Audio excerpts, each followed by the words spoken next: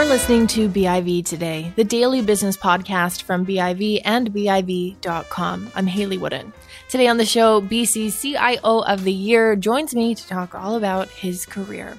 Plus, BIV's weekly tech panel talks Google's Labor Board settlement, Libra, and how and why you should get your digital affairs in order.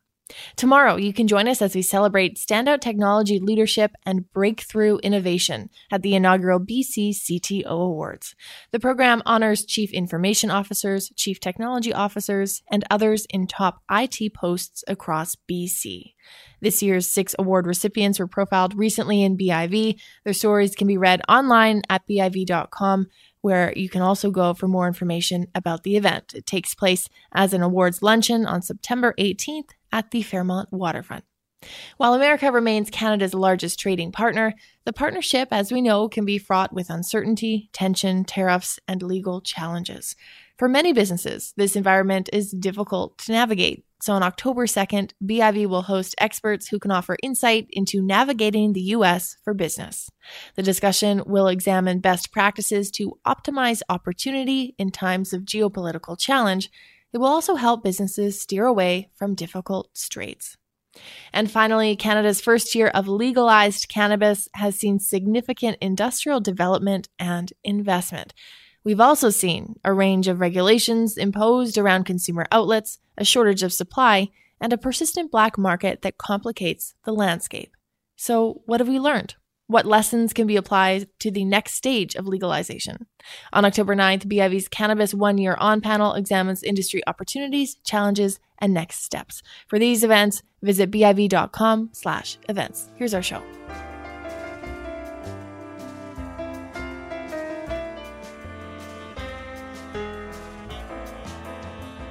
Tomorrow, BIV hosts its first annual BC CTO Awards, which honors the province's top chief information, innovation, and technology officers. Barry Revelis is the recipient of our CIO of the Year award. He calls himself a strategic information officer. He's also the senior vice president and chief strategy officer at Pacific Blue Cross. Thanks so much for coming on the show. Thank you for having me. What is a strategic CIO? Someone who translates the needs of the business into technology. And I think there is a perception of CIOs of being very technical versus really understanding the business. And I think when I became a CIO, which is now 11 years ago, first one at the PHSA, very much focused on trying to take the technology assets and what investments we were making in technology and drive outcomes. Like why are we using this? What are we doing with it?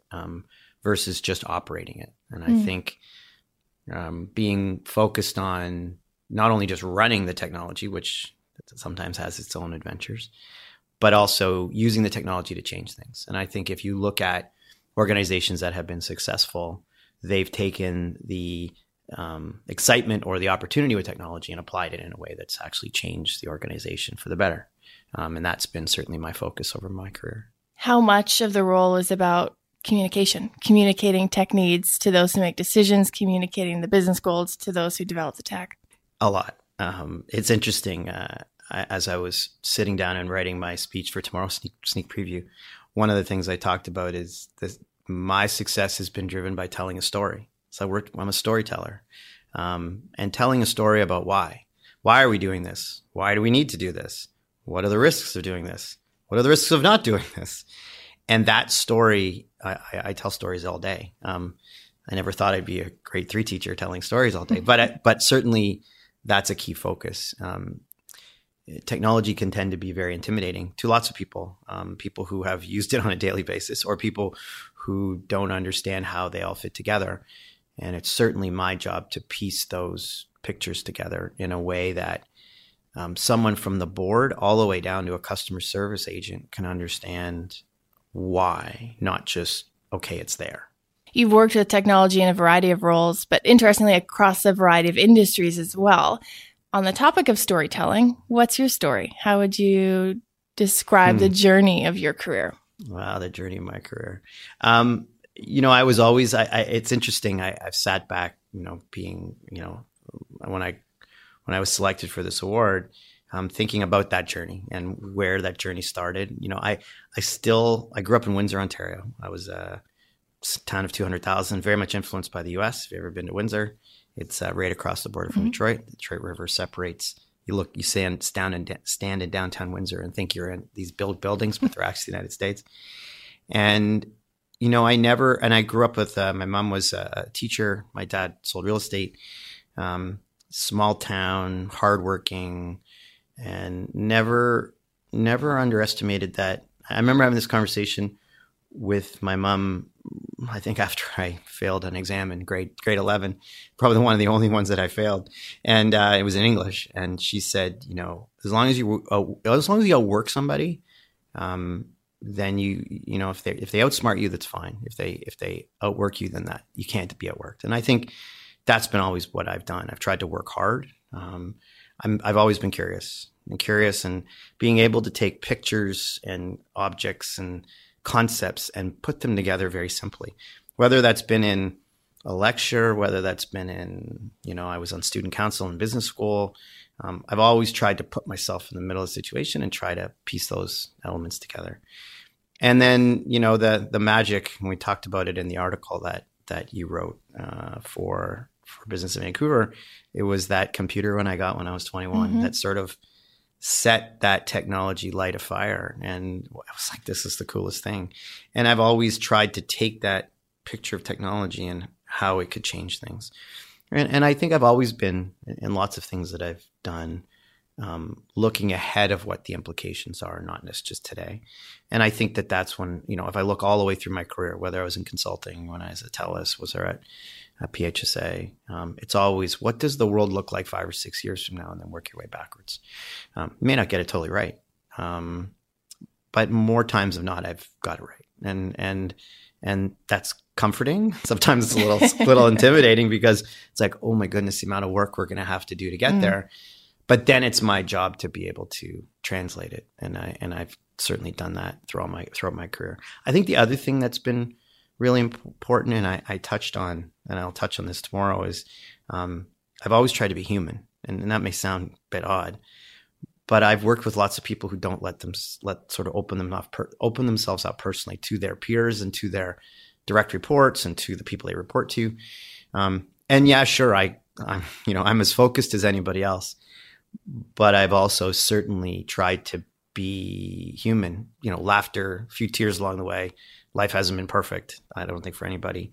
And I think that touch of humanity has helped me build some really special relationships and keep people loyal to me, not because I've asked, but because I've just treated them with how they were and they've wanted to be able to do some fun things. It makes sense. I mean, we spend, after all, so much of our lives at work with people we have to work with. It's very true. Very true. And I think when I look back, the messages I've had on LinkedIn and the messages I've had out of the blue, I've taken great pride in some of those messages just because those are relationships that I've cultivated, may have not talked to them for a while. And it's been very gratifying that I did make an impact or I had made a connection, and it's still, in their view, important to maintain. For anyone who's read the story online, it says that you became one of the youngest partners at EY Canada at the old age of 31. 31, yeah. You spent a number of years there. It brought you out to the West Coast. Did. What do you think your experience at EY set you up to do later in your career? That's a good question. I guess a couple of things. One, when you are a consultant, you're always usually working on very big problems because organizations hire you to drive value quickly and be able to deliver value quickly. And get paid commensurately for that. So understanding the urgency that you're being asked, or the questions you're being asked, being able to deliver data and information on time, being able to deliver crisply, and being exposed to senior people across large multiple industries. I think the other part is that when I look at the talent that I was working with in Toronto, when in the consulting practice in Toronto, I'm blown away. I never realized at the time, but look at where they are now. It's just amazing. So that was certainly a huge gift, not realizing it at the time, but realizing it now. And I think the other part is I got exposed to multiple industries, understanding the different needs and expectations in those industries, which gives you a level of adaptation and comfort that no matter what situation you're in, you can ask the questions to tease out what you need to get out. And so I think all of those things have been a key focus. And I think the final one is I learned how to work hard. You can work hard and not be effective, but when you've got to deliver something quickly or deliver it with great impact, knowing what questions to ask, when to ask it, and then how to deliver it is a skill you learn. It's not necessarily something that sort of you're born with. What are some of the secrets behind that skill? Well, tell a story. That's certainly an important one. I remember many a nights where I would, and there were certainly nights or early mornings or days where we would take the presentation, and this was the early days of PowerPoint. So PowerPoint, Microsoft Office, when they were making bazillions of dollars off Office. And we would print the presentation off and put it into a boardroom, and every slide, and we'd sit there and look at the story. It's like storyboarding. So you think about graphic designers today that storyboard. We were storyboarding presentations, and and then you become self-critical and put yourself in the eyes of a client. And that was such an amazing experience, realizing I use it today. I mean, it's like, what would the user say about this? And you become very self-critical yourself. In some ways, you become your worst critic, and then you push yourself to a point where you've tried to ask every question, and then you tend to have most of them answered. May not have them all, but I vividly remember that, putting these slides out and just walking through and Xing them out and and then you'd rearrange them. But it was very much this build that story. It was really powerful. I think the other part is that, I had a chance to travel. I traveled quite a bit when I was at Ernst & Young. I remember once again, I'm the kid from Windsor. My first trip, I joined Ernst & Young in 94, and my first trip was to Vancouver. I was helping to put in at that time, the branch LAN or the branch network for CIBC Wood Gundy across the country. This was the first, you kind of laugh when you think about it, but first client server PC network that Wood Gundy had put in. And I got, I need you to go to Vancouver. I need you to go do this QA. And I was like, you've got to be kidding me. Like, they're going to fly me to Vancouver? This is like the coolest thing ever. And my mom, who passed away a number of years after that, I called her. I said, Mom, they're flying me to Vancouver. So I think that, and I say that as this little kid, and I think that, and I felt like this sort of kid in a candy store, but I think the elements of having that sense of seeing the country, seeing the world. I had a chance to go to Hong Kong, and I had a chance to go to Malaysia, realizing that different business practices, things are done differently. What an amazing country we have that we live in. I've had the chance to live and work certainly not live, live in 2 provinces, but see 9 or 10 of them. I think that's been, you give that sort of broad pan-Canadian perspective was really helpful too. I like the visual of storyboarding. Mm-hmm. Was storyboarding involved in the creation of the vision behind TELUS Health? Yeah, well, that's a really interesting, the TELUS Health story, because I not to speak out of school, but I after I got the award, I sent Joe Natale a note, and he sent me a nice note back. But Joe approached me at the sales conference in Banff. TELUS has a sales conference every year. I had been working on the public sector West sort of vertical, and that's what I was hired to do. Joe pulled me aside. It was in the lobby, and I still, as I'm telling you this story, I can visualize the conversation. And I remember Joe saying, want to do the healthcare strategy, and okay. Sure. And usually I would sort of like, okay, and then think about it. I'm like, he was really serious, like really serious. And he didn't say it with a smile on his face, but he was really serious. And I was like, okay, I had a small team of 6 or 7, and I'm like, okay, now what do I do? So I had a number of really interesting team members pulled together, and the storyboarding happened in a way, and the concept of storyboarding happened in a way, I'll call it more iterative, because I would take these concepts, and I was working with our strategy team at TELUS. We did a bunch of research, and I started to put, I'll call them straw models together. And I would get a number of people who I know were very, very perceptive and very understand. And I would present to them internally, what do you think?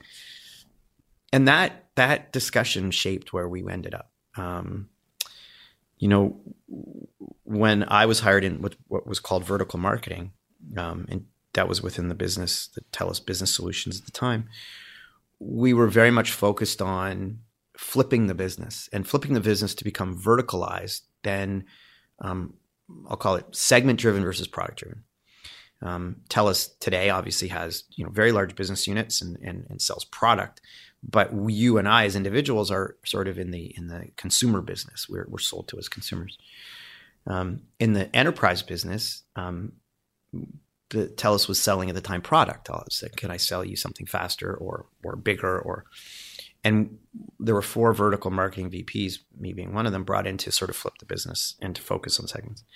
And so in doing that, health, it was done regionally. There were 4, public sector, oil and gas, financial services. Health was a spin out of public sector. And so this iterative process we went through internally, we didn't have products. I spent some time putting together new products that we sold. It was a bit of trial and error. We were a small team. We were 7, but what was powerful to me or 7 or 8. We were telling stories all the time. We were communicating all the time, and you tell the message enough. It was very powerful for me to see that if the message is correct, people will internalize it and then start acting in a way that the data is telling you to do. And a few trial and errors, and then certainly along the way, the business was growing materially, and that's when very much started to become much more strategic and lots of conversations about how do we grow, and that sort of led to the acquisition of Mergis, and TELUS Health was born from that process. There's a lot of focus now on health tech and how we're going to innovate in health. At the time, though, this is years ago, did it feel like you were living in the future? Did it feel like you were creating ahead of the curve? Well, yeah. I think the other thing to recognize at the time was that was the time of telcos buying media. Mm-hmm. So Rogers, I think, bought the Blue Jays somewhere around there. Rogers Sportsnet. Bell did the TSN deal, or Bell Media, a little bit after that. But the focus was content. We want to focus on content. And Darren and the executive made a decision to say no. And certainly I think through Darren's leadership, focus on health, and health being a differentiator. And so I could see it. I could, and I was living it, and I could see where the technology was going. Europe was ahead of us. There's a bunch of other things. Certainly was sticky. The speed of adoption here in Canada was always a little bit behind the rest of the world, but there were days where it's like, this is going to be the coolest thing ever. And it didn't happen necessarily as fast as I think we had sort of laid out, but looking back 10 years now, a lot of things we talked about have come to life. So it's been really exciting to see, even me not being at TELUS, to be able to look from the outside in and be very proud of some of the things that we'd set out to accomplish and now have been accomplished. You mentioned earlier that a lot of your role is looking ahead 5 or 6 years into the future and then planning back from there. Mm-hmm. In the space of health and technology, where do you think we'll be in 5 or 6 years? Well, that's a really interesting question. I think there are a number of things. I mean, we talk a lot about wellness, and then we've talked a lot about wellness and prevention and other things. I think at some point we'll have not only our personal health record on our phone, or may not be called a phone at the time, whatever it is, but it'll also be able to be interfaced with data that gives you care plans and knows about what you do, and being able, you would consent to say, take my data and put it into a model, and what's it going to tell me. And I don't mean genetically, I mean sort of lifestyle and other things, but be able to make it easy. I think the challenge right now at a personal level is the information we have about our health. It doesn't give us the feedback on a real-time basis in a way that we want to ingest it. regularly. Although what's very interesting is that with the digitization of clinical health over the last 10 years, one of the reasons that Google actually left the health business and has come back. And one of the reasons they've come back is because most of the data in a clinical setting is now structured in the United States and predominantly now in Canada.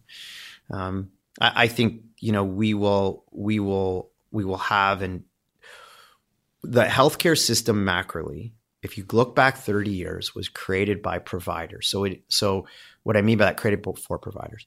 All systems, all technology was zeroed in on the radiologist, the GP, that it was focused on them. With the advent of technology in our hands and others, the system is going through this transformation to the citizen or the individual. And we're right in the middle of it. We just don't realize we're in the middle of it. What that means and how that looks, and then the power of the data sets that are underneath it will be what's brought to life over the next number of years. The other piece I think that's going to be really interesting is how organizations in this space become marketplaces. And so two-sided marketplaces are going to be really important. When you look at any organization, Pacific Blue Cross, take that as an example, we have members on one side, we have providers on another side, we have payers that we pay. What role can we play to curate the content and to make your care better and to broker that information, not just pay a claim? Because we have a relationship with you, how do we take that information and interaction and make it to the point where I still want to go back to Pacific Blue Cross? Right now, you're a member or you're working with us because you own a policy of some sort. So that evolution is going to be very profound. And the organizations, you can see marketplaces today, Facebook's marketplace, Google's marketplace. They're also one of the most valuable companies in the world. And the value, and those organizations have extracted value from the market over the last 5 or 6 years, and that's it's a telling sign of what's going to become in the health space, the insurance space, and I think where you play in that space will be how you maintain economic value and what you do in the future. A lot of that value, of course, is understanding the needs of various stakeholders, understanding how we interact, what they want, what they like, what they don't like. Is PBC positioned in a similar way to better understand various stakeholders in this space? We're working on it and working hard on it. I think we've had we're the largest benefits provider in British Columbia, a very rich history, 75 years. It's been we're now 78 years. It's been we've been strong, deep relationships. And I think those relationships now of how do you take those large enterprise relationships, large organization relationships, whether it's with, Health Benefits Trust or the municipal pension plan or that, and then be able to foster that relationship with their individual claimant or their employee is going to be hugely important. And how do we play along that transaction, that interaction and that process? The other side is that as organizations start to devolve, we're only going to pay so much, and you've got to top up or pick up additional benefits. How do we play in that? We have very strong individual products and travel products. How do we make sure that when that buying decision is made, that we're in that process at all times, but not in an obtrusive way, but we are sort of your partner in health.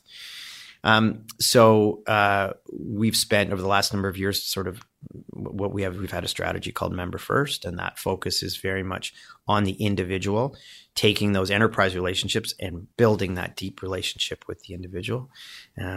We've done, I think, the acknowledgement on the technology side, and why, I certainly based on their application I put in, rebuilt our mobile app and rebuilt our web platform, rebuilt our analytics platform, all with taking those into account and very much focused on that. And so now have those building blocks to take those forward and position us in these different ways that we've treated that the insurance business has different than the insurance business has traditionally done. A lot of that innovation happens behind the scenes, and clients either have no idea it's going on, or they recognize a result that they like and don't necessarily know that's the result of automation or AI or something like that. Yeah. Tell me about some of the interesting projects you're working on now at Pacific Blue Cross. We're one of them we're doing right now is around using artificial intelligence to look at some of our data around pricing. There's so many different nuances about pricing and certainly pricing in insurance, because you're dealing with ages and actuarial tables and others. You think of all the data sets that are in there. It's hard for a human to process all those different individual nuances. So that's tremendously interesting to see that. And we're using AI also using artificial intelligence for fraud too. So that's tremendously exciting. Unfortunately, fraud is part of our industry, and being able to track that is really important. One of the solutions that we just launched, which is now fully digital, is a partnership with Vancity for solo and micro entrepreneurs. So we talk about the gig economy all the time. The challenge being a solo entrepreneur or one or two employees, you don't get the opportunity to be in insurance pools to mitigate your risk. So the prices are higher for benefits coverage. We've structured a product in partnership with Vancity to give you that opportunity, but be able to not only buy it online, but have someone call you back and provide a bit of a higher touch service. And it's been tremendously, their feedback's been fantastic, because that segment has been underserved. Meanwhile, it's if you build a sense of loyalty in it, it's tremendously exciting. So the digital buy flow, the digital workflow, being able to fulfill right online is and go right into our backend systems. I think the other unique thing about Pacific Blue Cross is that, which gives us the opportunity to do these very innovative things that, so I'll call them at the edge of our platform, is in 2014. We consolidated all of our claim systems into one.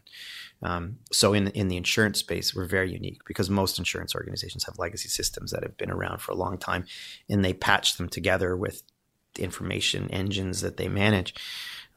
We're very blessed, and I'm blessed to be able to manage this asset, because it gives us a single data source, and it gives us a single transaction engine that allows us to interface it relatively quickly. And so all of those innovations that we do at the edge of our network or edge of our platform are tremendously exciting. And I think the last one I would say, and I can't answer this question without talking about security. I live that on a regular basis. Mm-hmm. We are just in the process of bringing live a software that's called CASB, and CASB is, and I won't get the acronym totally right, but it allows us to see into cloud-based services. One of the challenges with cloud-based services is that when you put your data in the cloud service, you become blind, because you don't see what's going on in the cloud service. It's sitting in the cloud service, and then you got to retrieve it. CASB actually goes right into your environment and actually can see who touches your data sets inside the cloud service. And it keeps up a digital connection. It was a software a company was bought by McAfee. And our head of security, chief information security officer, has been acknowledged by McAfee to apply this technology. And it's tremendously exciting, because it gives me some comfort. You never have total comfort, but gives me some comfort in this space to know that we have some pretty leading edge tools to be able to make sure that our members and our plan sponsors' data is safe. As we wrap up, Barry, it's been great having you on the show. You mentioned you're curious. Mm-hmm. You're always curious, always learning, whether it relates to PBC or not, in the area of technology. Yeah. What are you curious about? What are you watching? Wow. What am I watching? I'm watching to see, I guess there's two things, and it's maybe you seem esoteric for the technology, but what are we going to do in the privacy space that people are comfortable with their data? It's a very interesting discussion in health, because if you have the feedback, people would say to you, well, I want to ensure I know what you're doing with my data. Meanwhile, you log into Google and you let your data do whatever you want. So the privacy model and the consent model and how we manage consent is going to be, how are we going to sort this out? Not that the technology is there, but how are we going to get a general acceptance from our members, and I'll call it the public at large, to manage privacy in a way that they're comfortable with and they can see. I've always had the view that one of the things that will form, and I haven't seen it yet, but I think it is I'll call it a privacy utility, a consent utility. And we think of BC Hydro as managing electricity. But if you think of the challenges we face every time you manage and give consent, we don't have one place that has a consent engine or a consent platform to manage it. There's companies out there that could do it. They have the breadth. The other challenge in healthcare is we don't have an area code system. Every other industry has an area code system. So telecoms have area codes. Travel, every airline has its own ID. It's really hard in health. Like, what's the ID? You have a personal health information number in British Columbia, but it's different than the information number you'd use in, say, the US or whatever. That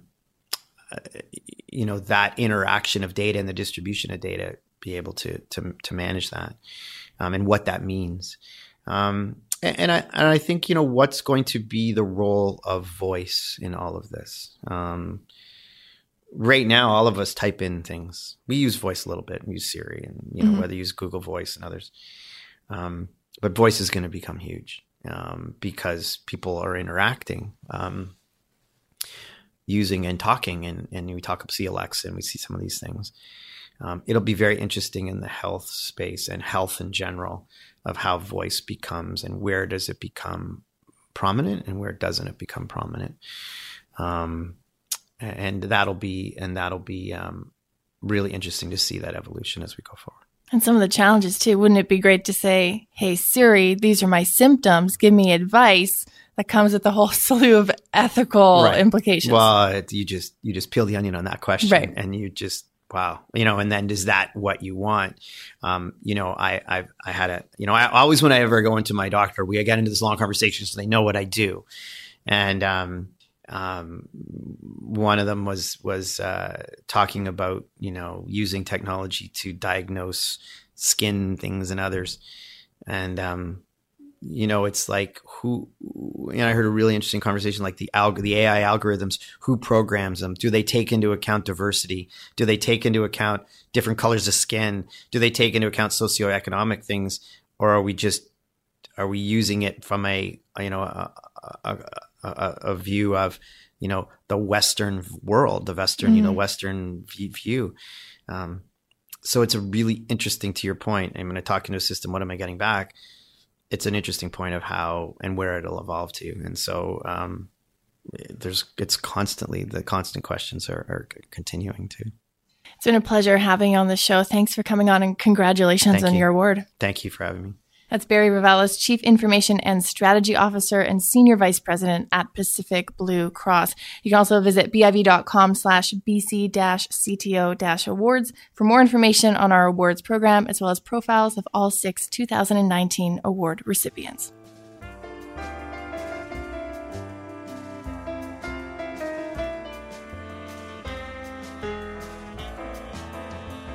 It's time now for our weekly tech panel. Joining me in studio, Linda Faucus, CEO of Glue Technology Society. Good to have you. Hi, Haley. And we have Owen Ingram, CTO at Easy Market. Good to have you back. Thanks, Haley. We've been talking a lot on this panel, on the show, about Libra, Facebook's cryptocurrency that's going to dominate the world and cause havoc and take down sovereign nations. There's been a lot of this week, discussion, including from global banks that were questioning some of the people behind this about what it's going to mean.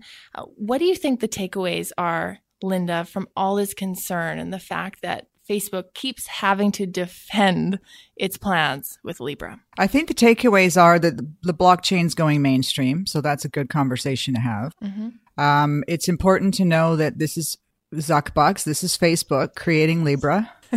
What is it? Zuckbucks or Facecoin, whatever we're going to call it. Marcus is trying to get Facebook away from the conversation, but this is Facebook's baby. They created the white paper. Facebook makes money by monetizing the data it collects. That's a really important piece that we keep in mind here. I don't think it's going to take down the fiat currencies. That's not going to be an issue. But this is a payment system. This type of payment system is coming at us, right? Amazon's working on some similar version of their digital payment systems, as is Google, as is Apple.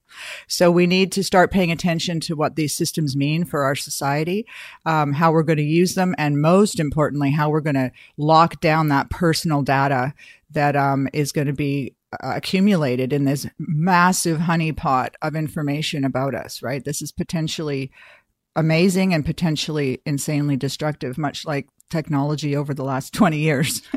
Mm-hmm. Yeah, it's interesting, Owen, because there are a lot of outstanding concerns, and I think people want to hear more from Facebook and Libra about what they're going to do to address them. Is there an element at play here of just conservatism in the industry? Because this is a pretty innovative concept.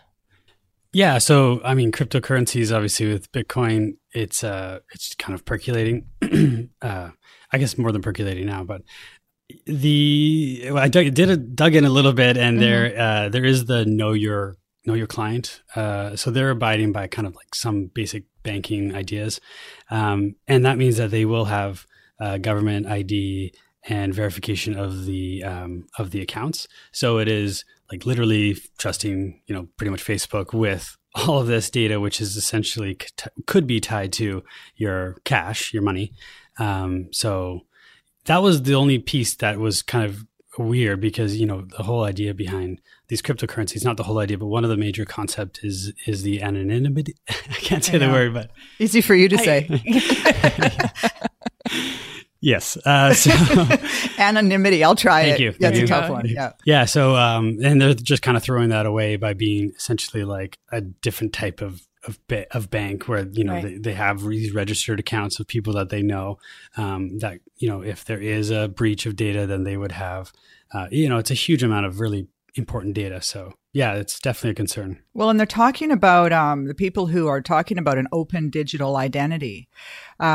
Kind of raises the hairs up on my back of my neck. I'm like, hold on. What they said in the white paper is Facebook is creating a currency. And I think it's important the conversation doesn't get stuck in the currency. We can buy things with Facebook Messenger and WhatsApp now.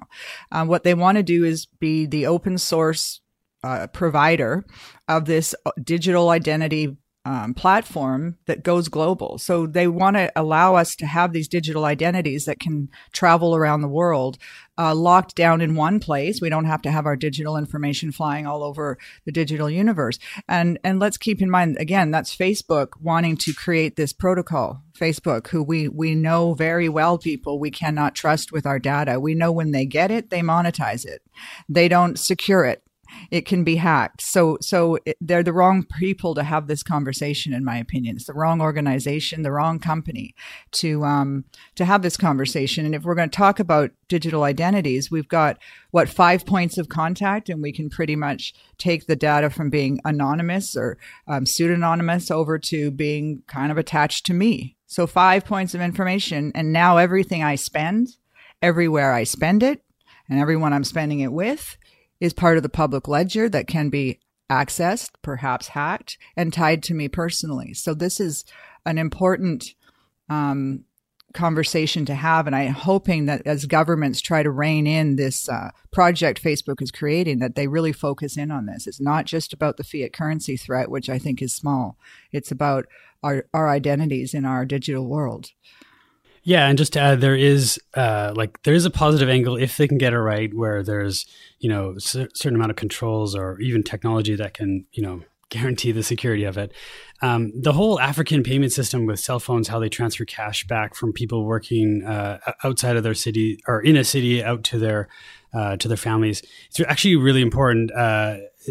They currently send it as a credit on their cell phones, and I've always been interested in that because they're like the part of this unbanked world, and there's a billion of those people, right? Yeah. And so it is actually exciting if they can accomplish, a really simple banking system that will, because they also get gouged when they do these transfers. And so if it can be, like free, it's the people that should have a system for, free currency exchanges. And unfortunately, they're being somewhat taken advantage of, although there's a lot of great initiatives internationally to help. But there is the unbanked, and there is a whole angle to it that could be super useful for a lot of people who need help. So yeah, I hope it works. But it's in the DNA of Facebook to be disruptive. And it's easy to forget that they're way out ahead. They're like by far number one with practically a third of the world being active users. So people don't realize that Facebook is such a juggernaut. They do such a poor job of, Zuckerberg does such a poor job of like calming people. And I think they're trying to do that with Libra as well, to say, oh, don't worry about it. Then you read the white paper and you realize they have global domination plans. And of the 2.2 billion people in his fiefdom, right? And he's controlling, again, 60% of the voting power of Facebook. This isn't a shareholder vote when we want to decide what we're going to do with the data. This is Zuckerberg deciding on the future of the company. So this is big tech dominating. In our case, perhaps payments of 2.2 billion people, how we're moving our money and who we are in this digital universe. Yeah. And then going through the other contributors with MasterCard, Visa, PayPal, Stripe, these are, the biggest players in the financial space for handling these types of consumer transactions. So if they're all at play, it definitely has the ability to go mainstream quickly and rapidly. So I think exactly to your point, there has to be very clear rules, transparency, and how this is going to work. Otherwise, I think it's right to actually push back a lot on this. Even though I love the technical piece of it, it is very important that we get this right, because it could actually really take off. And somewhere, somehow it's going to, right? If this falls apart and it's just another bad idea like Facebook Portal or whatever that thing is that's still out there spying on us, maybe it just falls away, but someone's going to make this happen. Jack Dorsey's all over Bitcoin. We've got a lot of people who are like, let's make this blockchain thing happen. Let's make digital currency a thing. We want open identities, portable digital identities. So it's all going to happen. Is it Libra that's going to make it happen? Yeah, and you just need some census. It's funny they're meeting in Basel, which is like where they, derive the banking rules. But actually, so my brother-in-law is big in the crypto space, and he kind of just summarized it all for me, that these people that are successful with billions of assets now, they're all risk takers. They have such a huge risk tolerance. They're not really the people to actually help with a underlying, sort of a utility for us all. So yeah, there needs to be some cool heads and some really thoughtful measures in place. If not Facebook, though, who would it be? Because we're talking about either a company or entity or a group of companies or individuals with the breadth and the user base and the platform, the skills and the finances to pull something like that off. I mean, the pool seems really small. Yeah. So up to now, it's been basically a speculation type of environment where it's just a store of wealth and some potential, negative stuff there too. But I think it will just naturally proceed into that, where the anonymity piece of it is actually used. So it will naturally grow into these types of ecosystems, but it'll take a long time. Facebook could just jumpstart it.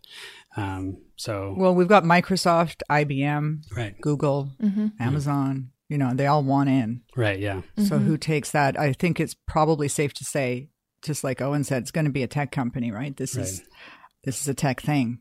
It's not going to be a bank in Switzerland. No.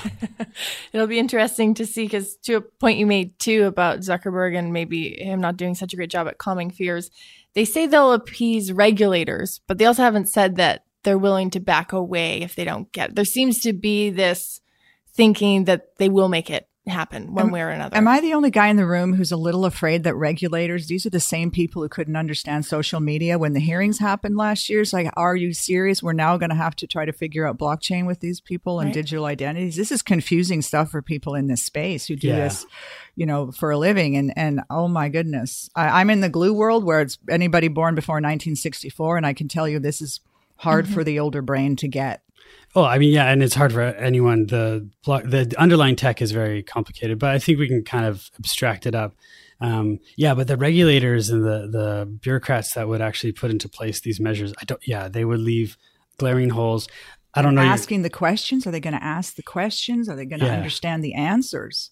Yeah, exactly. And so they could leave a lot on the table as far as security. I don't know your thoughts about the whole cookie thing, but whoever put that in place, now we have to click accept on every web page. It's very annoying, and it's just because they didn't understand they were already doing that.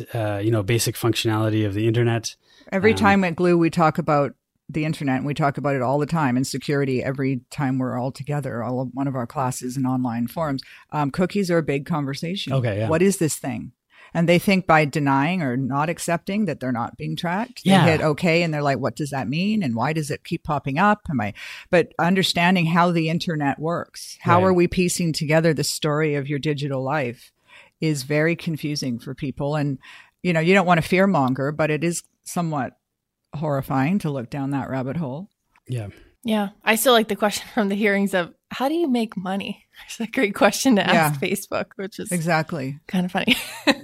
$15 billion in advertising revenue last quarter. There's a hint. Yeah. It's a lot of money. Yeah. Moving on, still on the topic of big tech, though, as part of Google's settlement with the National Labor Relations Board, it has to acknowledge that its employees have certain rights and it needs to post this publicly. What do you think, and I'd like to get both of your thoughts on this, Linda, maybe I'll start with you. What do you think this whole affair says about the culture at Google? I think Google has to grow up. I think all the tech companies have to grow up. All of a sudden, our basic human rights and our rights protected under law are now part of our workplace. So that's good. Mm-hmm. I do appreciate that they're trying to keep employees from inflammatory conversations and basically getting in fistfights at the office. That's important too. But Google can no longer rule its kingdom with an iron hand, right? They can't just say, this is the way it is. We're a left-wing company with democratic values or not, and we need you to believe what we believe. Keep your personalities at the door and just go along with what we want. They can't do that anymore. And their employees, we're seeing, thank goodness, are coming up and talking out against many of the projects that I think most people would find somewhat abhorrent that Google has wanted to participate in or begun participating in. But it is now, we live in a time where our comments, our conversations, and our thoughts can be shared. And it's only right, certainly from the Google world, from all of our companies, that everybody has a free and open voice and can be heard by everyone. Oh, and what do you think this says about the culture at Google? And also, do you think that the culture will start to change now, or will we see more of the same? Yeah, Google's always been a bit of a strange one. I guess similar to Facebook, where you ask, like, how do they make money? Kind of the same answer. Yeah, kind of the same answer. But Google particularly needs to be so transparent that they are see-through, because their control over their potential control over public opinion is so, it's excluding China, it's the entire world. And so if they decided to sway a certain way, that's a really big red flag internationally. So yeah, I think that Google needs just to be very, very clear about the inclusiveness and the transparency of their attitude. They should be completely non-opinionated, and so the opaqueness of the strong arming of the whole situation of like trying to suppress certain things and whatnot. I don't know. It just seems to be handled really poorly. They should have been very open right away in order to ease fears. But yeah, the Google, where it's heading, it really needs to grow up and actually have professional commitment to not be involved politically and all those matters, because otherwise it's a huge danger. Yeah, and there is this fine line between, you're exactly right, and insisting that it rise above that, and insisting that its employees try and rise above that. It's a little bit about what this recent lawsuit was about, I think. But that's hard to do, right? When people want to have their opinions and express their own opinions in the workplace. So Google is in an odd place, but they're also in a similar place to Facebook. Eric Schmidt, Sergey Brin, and Larry Page, 60%. They control 60% of the voting rights of that company. So again, we're looking at a very small cohort of people controlling basically the planet minus China. Yeah. It's a bit of a scary thought. And it fits into the conversations we've had previously about big tech. Who's going to regulate it? Has it gotten too big? Could an acknowledgement like this, even though it doesn't come voluntarily, it's part of a settlement, could it suggest that maybe one of the best ways of regulating big tech or holding them to account comes from within, that employees can speak to media freely, that they can sound alarm bells? Or is this not that? Yeah, so I have kind of an unpopular opinion in the tech world. I think that the government needs to split up companies that are too big, that have a monopoly. It's hard to gauge with the technology world, but our whole system of quality of life requires that we reduce margins by having competitiveness in the marketplace. And so, if you have Google and there's nobody else, not only are we not getting the level of service that we probably could get if we had competitors, but it's this power piece that they can start to really sway public opinion and all the things we've talked about. So yeah, I'm a big fan of the splitting companies up in order to make the competitive landscape, or at least stopping them from purchasing everyone that has a chance, which is another plan of monopolies. So yeah, I think that's the way to do it. I don't know if internally there's enough strength in union and all that. It's kind of in the hands of these few people with actual voting control. What we have seen, though, is employees bringing shining spotlights on projects, on work, on technologies that they find the general population wouldn't be comfortable with. And I think maybe that's where the change can come from, because we're not seeing the CEOs and the C-suite executives talking about the projects that they're selling to the Defense Department or want to create with China or whatever company you want to pick. But it's the employees saying, hold on, I don't want to be the guy at the desk coding this stuff. This isn't cool for the planet. Yeah. And so we're perhaps that's where the change comes from at that level, is they allow us to see behind the curtain. And we know that the influence that has brought has changed the direction of Microsoft on some big projects, has changed the direction of Google on some projects. So it's really the only thing we have as lay people. The only thing we have is their voice to help us see behind that curtain. And that seems to be pretty critically important right now. Yeah. And recently with Microsoft, some employees raising red flags about their facial recognition technology that's they're helping the Chinese government with.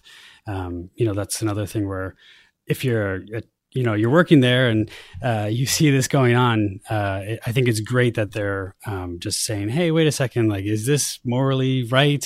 So I definitely agree that there's an aspect of that. And especially as we move towards technologies that are hard for us to understand, getting into the AI world, et cetera. This is difficult stuff to comprehend. So we need it to be transparent and clear, and we're not getting that from the top of these companies. So hopefully we can get it from the bottom. And that's the other piece. If there's no competitors, they can kind of get away with it. People, you can't just switch to another search. I mean, I guess you could, but you'd have to be pretty in dire straits to switch off of Google. Yeah, and live in a cave, pretty much. Yeah.